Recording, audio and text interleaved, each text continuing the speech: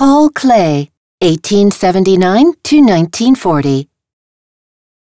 Bucket and watering can, 1910.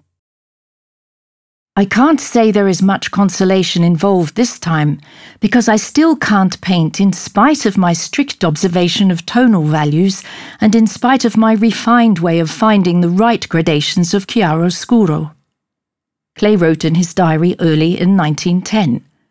For several years, Klee devoted himself in his reverse glass paintings and black watercolours to the analysis of chiaroscuro to gain a sound base for his work in oils.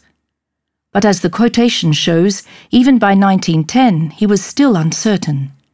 In his black watercolours, he laid layer after layer of black, almost transparent paint on the paper, and through the superimposition of the layers he achieved nuances of light and dark gradation. In Bucket and Watering Can, 1910, he continued this process in gentle watercolour tones. In the view of a small garden scene, Klee returned to one of his reverse glass paintings of 1905. Here too, he placed almost transparent layers of colours side by side and above all over one another. In the process, the motif gradually disappears in the flatness of the application of paint. The outlines become vague as they often flow together with the surroundings. There is a complete lack of drawn detail. The green in the background seems to flow over the object standing on the ground, the bucket and the watering can. The fleeting nature of the composition and its high level of abstraction recall Japanese inkwash painting. In watercolours from this period, produced on Lake Moorton, on the canal near Sougier, he also practised a wet-on-wet technique and recorded in his diary, "Summer in Bern.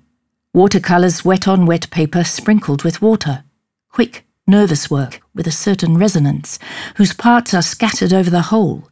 Similarly, pen drawings on paper sprinkled with water, and covered with naive contours on which I applied tangent spots, from within and without, in turn, with the brush."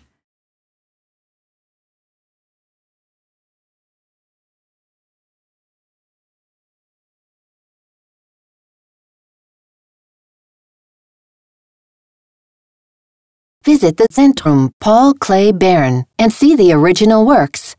And download the free app, Museen Bern, from the App Store.